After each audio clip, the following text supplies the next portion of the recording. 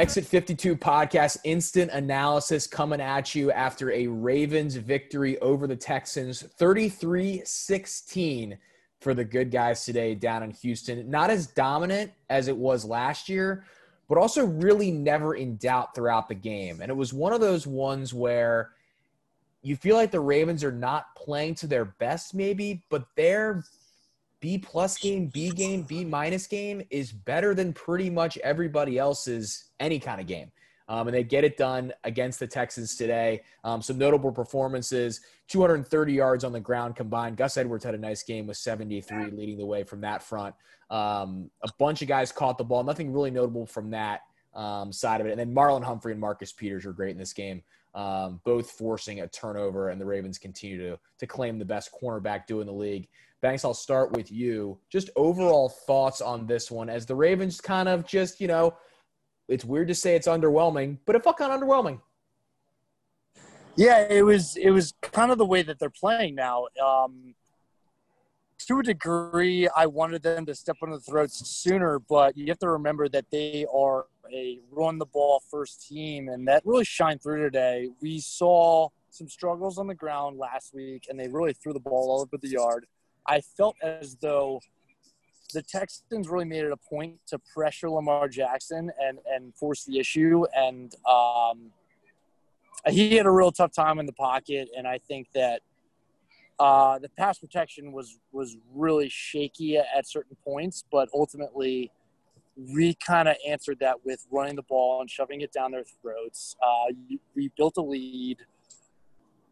And ultimately, we just kind of had one of those fourth quarter drives that was so iconic, or so whatever you want to call it, for what they did last year. They just kind of squashed teams by building leads and running the ball on the ground and just kind of killing their spirit and giving them no chance to come back. It was pretty much what they were doing today. So to a degree, relative to the week before, different sort of game plan, different sort of game. But regardless, the Ravens can win a lot of different ways, and they're winning by multiple scores regardless. It's exciting to see. Yeah, they can pretty much do it however you want to do it. And as you said, just sort of some back-breaking drives there late in the game to put it away. And I said underwhelming before I teed you up there. And it's weird to say any win where you beat a good team on the road, albeit in the situation with no fans, 33-16 is underwhelming. We're just grading on an insane curve at this point, which is that's exactly right. Which is outrageous. RDT, what did you see just overall watching the Ravens today? I'm kind of with you guys. That first half, I was kind of waiting for it to kick in, and it was almost like a car that you haven't driven in a while, and you're waiting for it to kick in and go, and it doesn't really go. And then once you get it warmed up, you're good to go, and you're cruising. And not saying the Ravens weren't ready. It just looked like they looked like a team who didn't play any preseason games, who was making, I guess, a halfway across the country trip, their first road trip. And like we talked about last week, a lot of the guys making their first NFL road start. But yeah, I mean, the run game was almost non-existent in the first half. And then I remember thinking that first drive after halftime, they came out and they were punching the Texans in the face. And it was almost like what I was used to watching Derrick Henry, where you kind of just weather the storm in the first half. And then that second half, you go, oh crap, we're going to get punched in the face. And they did it over and over and over. And the J.K. Dobbins and his long run, and then the Mark Ingram run, I couldn't help but think other game in Texas that the Ravens kind of had control of the entire game. And then that they just, you talk about putting your foot on their throat. They did that in Dallas to close down the El Texas Stadium. I love where we're going with this. And that's exactly when I saw Dobbins do that, I was like, if he scores, we're going to see that run of him next to McClain for the rest of eternity. And I mean, yeah, Lamar wasn't his best, but he didn't really need to be. He was getting abused, and this is no newsflash, but J.J. Watt's pretty good. And yes, he is. Yes, he is. He was eating Orlando Brown Jr. For lunch and dinner. And I'm so I know we've used the word a bunch. It'll probably be the title of the podcast. Underwhelmed by the Texans. Their whole offense just stinks. And it was like the Ravens were letting them take these underneath shots and they weren't going to go long because they don't have anyone to go long because Will Fuller has hamstrings made of paper mache, but they don't scare you. And I just feel like they were just like Marcus Peters sitting on that and making that unbelievable play. That's because they knew that the Texans weren't going to go long, and Marcus Peters was just going to sit there and let them throw those underneath passes. There you have it. That's a hell of a breakdown. It's amazing. It's amazing with a guy that I think is one of the scariest guys to play against in Deshaun Watson. They aren't scary. Like, you watch that game, the entire game, and they don't have – I mean, not a shocker when you trade your best wide receiver and one of the best guys in the game who's now lighting it up with Kyler Murray in Arizona and DeAndre Hopkins. Like, you can't trade that guy and just expect to bring in Brandon Cooks and have that offense go as it went before. And they continue to not be able to protect Watson. And so even when the Ravens couldn't get it maybe out of third gear offensively, Deshaun did some good things and made some plays that show you who he is. But overall, and maybe it's a little bit what they're doing schematically, it doesn't feel like that thing fires as much as it should. And that helped the Ravens kind of just get to the point where you have the lead for this long, and then you can put it away in the third and fourth quarter as they did. Totally agree. I think there are points in time when you see Deshaun Watson in the pocket, and he's standing there and he's surveilling the field, and then he breaks the pocket, and you think you have him sacked, and he extends the play, and you think that he's going to do something backbreaking, and all that he ever does is really just throws somebody underneath, and it's really not all that detrimental. And I feel like what the secondary did all day for the most part was to just kind of keep the damage under check, and that's what they have to do all season.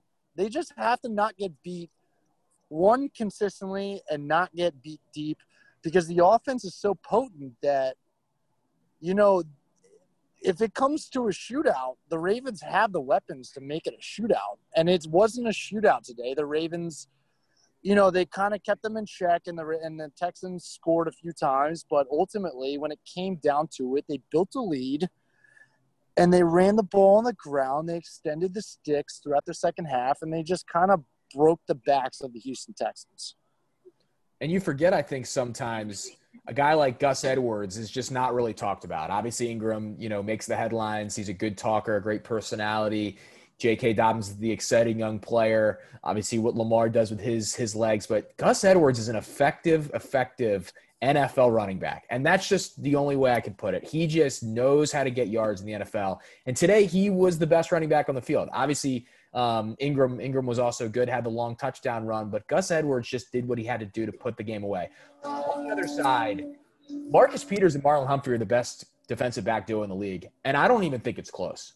Those two guys are incredible playmakers. They do exactly what they need to do, and it's amazing that they have both of those guys on this team, because it's just such a dangerous situation for other teams. That Marlon Humphrey punch out is just his signature at this point. I mean, that was an incredible play he made. No question. And I think that between the two of them, they're perfect, like yin and yang, where Marcus Peters is aggressive. He tries to cut routes. He's feisty. He talks a big game. Marlon Humphrey is very physical. He loves to get in the mix. Is just very positionally sound. They are just such a great combo, and I can't really think of another combo that comes remotely close to them in the league. And they continue to play lockdown defense for this defense, and it gives them so many opportunities to blitz the quarterback. The Matt Judon is really good, and I saw him in the backfield a good amount, and Pernell McPhee a good amount, but that's all made possible by the fact that there's such sound coverage by those guys that they can pretty much do whatever they want. Wake Martindale is so blessed to have those two guys, because it opened up the defense to do all kinds of things to pressure the quarterback. Yeah, an incredible stat I saw about Peters from my guy Jonas Schaefer, who writes for The Sun. 28 interceptions in 79 NFL games. Ed Reed had 27 in his first 74. That's a little bit ridiculous. I mean, that guy has a nose for the ball. Beautiful. I was going to say real quick, if there's a bar that doesn't have a drink called the fruit punch or the Marlin punch, then you just don't like money. That's because exactly I mean, right. like you talked about, it's it's his move now. There's no more peanut punch. It's the The Marlin punch. peanut punch is the fruit canceled. punch. Yeah, it's definitely canceled. But when you said the yin and yang, that's what I was thinking all day. And like you said, Peters is that aggressive, loudmouth, kind of in your face cornerback, and then it seems like Humphrey is. He probably talks a little bit on the field, but he's not the eccentric personality that you see Peters is. And they just complement each other so well. And I can't think of the other cornerback who got hurt. I don't know if there's any update on him. Yeah. There's not that I've seen. And it didn't look good. And I'm not a doctor, and I know no one on Twitter is, but everyone kind of jumping to the conclusion that it's an ACL again. And I think it's the same one that he hurt a couple years ago. Them being that good, they're just going to have to step up. And I know we've seen it the last, they definitely did it last year, but that could be, I guess, something to keep an eye on. That this is probably where Brandon Carr would coming back would have been nice, but it's hard to find two better cornerbacks in the NFL, let alone two better quarterbacks paired up, 50 yards across from each other. I think we can talk about let's talk about our guy, since we talk about him ad nauseum on this show, and that's Lamar Jackson. 18 for 24, 204 yards, rushed for 54 yards on 16 carries. And this was not the MVP A+ Lamar game, but this also showed you that Lamar can operate the team through the game and win a game where he's maybe not able to get the kind of creases in the run game or kind of explosive plays in the pass game that he would like, and just kind of bring the Ravens and not game manage, because that's not what he does. He'll never be called that. But he just played a smart game today. He didn't give anything away. He didn't give the Texans any momentum-changing defensive plays. RDT just said, you're going to get sacked by J.J. Watt every once in a while. So is every quarterback in the league. But where in a time where the pocket was not always, I'm sure, where he would have liked, as clean as he would have liked, I thought he did a really, really nice job today and just played a professional game. That's so on point. It really is. 18 of 24. It shows you that he's hitting a lot of passes, hitting the easy stuff when it needs to come to that. You could definitely tell that within the confines of the offense, he took it upon himself to take off and run the ball. There were a lot of third and longs where he tried to make something happen. They just weren't there, and he didn't try to make too much happen. And I feel like that says a lot about his confidence, not just on a given drive, but just that within the confines of a 60-minute game, Lamar Jackson and the Baltimore Ravens offense are going to have their opportunities where they're going to score points. We can take 3 points at these given opportunities and be satisfied with that, and we'll have our opportunities to control the game offensively and score more points otherwise. He's still 23 years old, and he didn't try to make too much happen. And that's it. He just really seems to have an acute sense of what the situation is within a football game and doesn't try to do too much. He's pretty much mistake-free, which, that says it all. Kind of echoing what you said. All I could think about today was this guy just doesn't put his receivers in a bad spot where they get blown up and a ball gets tipped and then it's, going the other way. He plays very for how fast and electric and quick he is. He plays so under control. A lot of times you'll see guys who are that fast who just look like the road runner and they're just all over it, but they're so out of control, and Lamar's just not. And it seemed like in the first half he was almost just toying with them. He would drop back, he would do his reads. All right, there's nothing there, I'm going to run. And he'd do that, and he did what he needed to do, and he got hit a little bit, but again, that's because the line didn't look too great. But yeah, he didn't force anything. He didn't give the Texans even a thought of a turnover to get them back in a game, and he just it's like every week you just get more and more impressed by what he does. And then Banks, like you just said, you realize this guy's 23 fucking years old, and it's insane. Yeah, it's unfair to the rest of the league where he is. And in the broader perspective, real quick, of this NFL Sunday, as we watch it, it seems like on the AFC side, the contenders are emerging as who they were predicted to be before the year through 2 weeks. You have a Bills team that's now 2-0. The Patriots play tonight. We'll see what happens with them. The Steelers had an up and down game, but they go to 2-0. The Titans are 2-0. And the Chiefs are locked in a game with the Chargers right now as we record, and just won on a game-winning field goal. So now they're 2-0. So all of the contenders have kind of shown themselves to be that through 2 weeks, as the Ravens have. And we won't get too much into Chiefs-Ravens. We'll do that on the show that comes out Thursday. But in the context of the AFC, I think the Ravens kind of know who their challengers are here through 2 weeks. And I don't think there's really any reason to have pause if you're a Ravens fan. Look, could the offensive line be better right now? Yes. Could certain aspects of the defense be better? Maybe. But they've been pretty good through 2 games. You're not necessarily scared of any of those teams, and you know exactly who you're going to see later in the year, unless this really drastically changes. And I don't like to make big judgments through 2 weeks, but the teams are winning are the teams that are winning, and those are the ones we thought would be there with the Ravens through 2 weeks. Where do you guys put the Ravens now in the context of just how we've seen this Sunday develop? I really think that at this point, and I think that this is what everybody thought going into the season, it's the Chiefs and the Ravens, and everybody else is trying to chase those 2 teams. And so we're kind of trying to feel out the way the Chiefs play. I didn't watch them today, so I didn't really get a good feel for them. And that's why I'm so freaking excited for this next week. And we won't get into that, like you said. That's big-time talk for this upcoming week. But you have to love the way that the Ravens have played through 2 games. They've kind of ensured that everything we saw last season is not a mirage. They threw the ball all over the yard against the Browns, and they really showed again the way that they did the previous season, that when they get a lead, whether it be 1 score, 2 score, whatever, that they can shove on the ground, extend the drives, control the clock, and really just close out games. And with the secondary that they have, that they have such a well-crafted team that really just complements all of their skill sets. So I couldn't be more excited going into next week. I really think that next week is not to get too far ahead of myself, but it's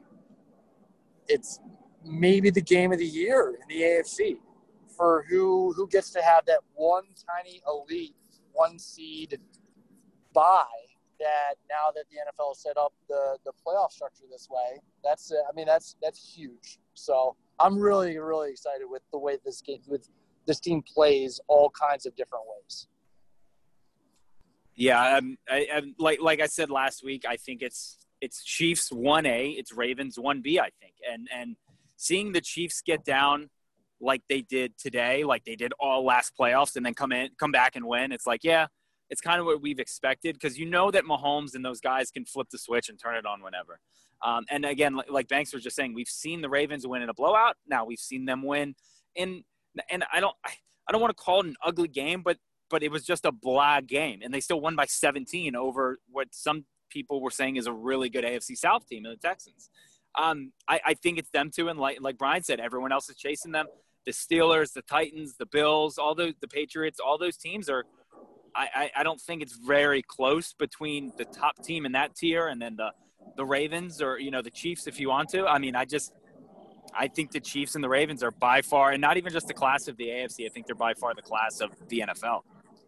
Yeah, we're going to get a very good look at that on Monday, and we will go into that on Thursday's show. And it's so funny. We started this with me saying the Ravens were underwhelming today, and then we ended it with Banks saying that he loves how the Ravens are playing. And I think that's the curve that you look at with a team that's won 14 straight regular season games. It feels underwhelming when you don't win by 40, and then as you talk through it, you're like, wow, what an incredible football team. And that's kind of the story of the Baltimore Ravens. It really is. It's got a 17-point win. And I was like, at a certain point in the football game, I was like a little bit like, oh, geez, the pass protection, that's a problem-ish. And then you look at the score and then you watch them run the ball, and it's just kind of like, okay. Don't let one drive just define the way you feel about this football team. It's so the opposite of what we're used to here in Baltimore.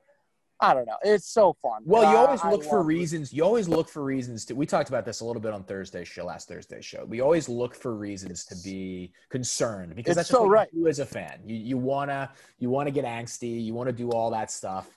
And that's what we do. And I think there are some things that could be improved. I think the pass blocking certainly is one, but – there's just a really big curve on this team right now. And that's good. That's what you want. That's where you want your organization to be. You want to be this critical, because that means you're in a really good spot. And you know that John Harbaugh and that coaching staff will go back this week and watch all that film and find those things to critique. And they keep getting better week after week. We saw it last year. So, and like you said, what a game. What a marquee game for Monday Night Football. Maybe the best Monday night matchup since the Rams and the Chiefs from a couple of years ago, just with that type of feel for ESPN on Monday night. That should be pretty fun. It's going to be so fun. I really implore you to save it for the podcast this week, because we are going to have a heck of a podcast this week, and that is such an all-time topic here. This is the exact team that we have been waiting for all year, and we wanted it in the AFC Championship so bad. And it's the ultimate test. It really is. Lamar versus Mahomes. That's what everybody wants to see. And the last two games have been spectacular. But as you said, we won't step on that discussion too much here. The Instant Analysis podcast is over. We've got Brian here in full darkness after winning his wood bat baseball championship today. Congrats to you. The instant analysis for that win will be on our other podcast today in Men's Wood Bats League, which you can find on Apple and Spotify as well. RDT is headed to a softball game. He's in the car. That's how dedicated these two guys are to the pod. They're both on their phones as I sit here in the comfort of my room here in Fed Hill. So hopefully you get a win. RDT, you coming out with the win. Who are we playing? Who are you playing this game? We're playing some brewery in Howard County. I don't know who it is, but they're 2-10. It's not looking good for them. I may even be home in time to see halftime of Sunday Night Football. So, and real quick, shout out to me. I predicted 31-13 last week. So I thought I was going to come close for a minute, but 33-16. 33. You're right there. Oh, it's not bad. That's pretty good. I was right there. Also, one last shout out, John Means, 12 Ks, 7 straight today. That was awesome. We'll leave more of that for the podcast. Really awesome. That was awesome. Good for him. Good for him to finish. Somebody told me that happened today, and I said, holy shit. Good for John Means. Yeah. John Means, a good guy and an all-star, and they can never freaking take that away from him. An all-star. Fuck Alex Cora. So good. And that is how the podcast will end. Good luck at the softball, RDT. A big win for Banks today in the Wood Bat League. A big win for the Ravens today. Make sure to follow us on all of our social media channels today at Exit52 Podcast on Twitter, on Instagram. Barstool Banks for the man who is in total darkness with me right now. Taylor Smythe, 10. I'm a bit boozed up, too. Well, that's exactly where you want to be on a Sunday after a big win. It's EDITTI 21. 22. I did it again. It's horrible. That's horrible. Maybe people are going to follow someone with the 21 too. You maybe should make that a burner account so you just get followers on both. We've been talking about. We can't say the B word around. Jack is listening. That is very true. Jack is always listening to you, my friend. Stay tuned for the show on Thursday. We really appreciate all the support of the last few episodes. And we will keep on rolling as the Ravens face the Chiefs next Monday night after a 33, I almost flipped the numbers there, 33-16 win over the Texans. Thanks so much. We'll see you on Thursday on the Exit 52 podcast.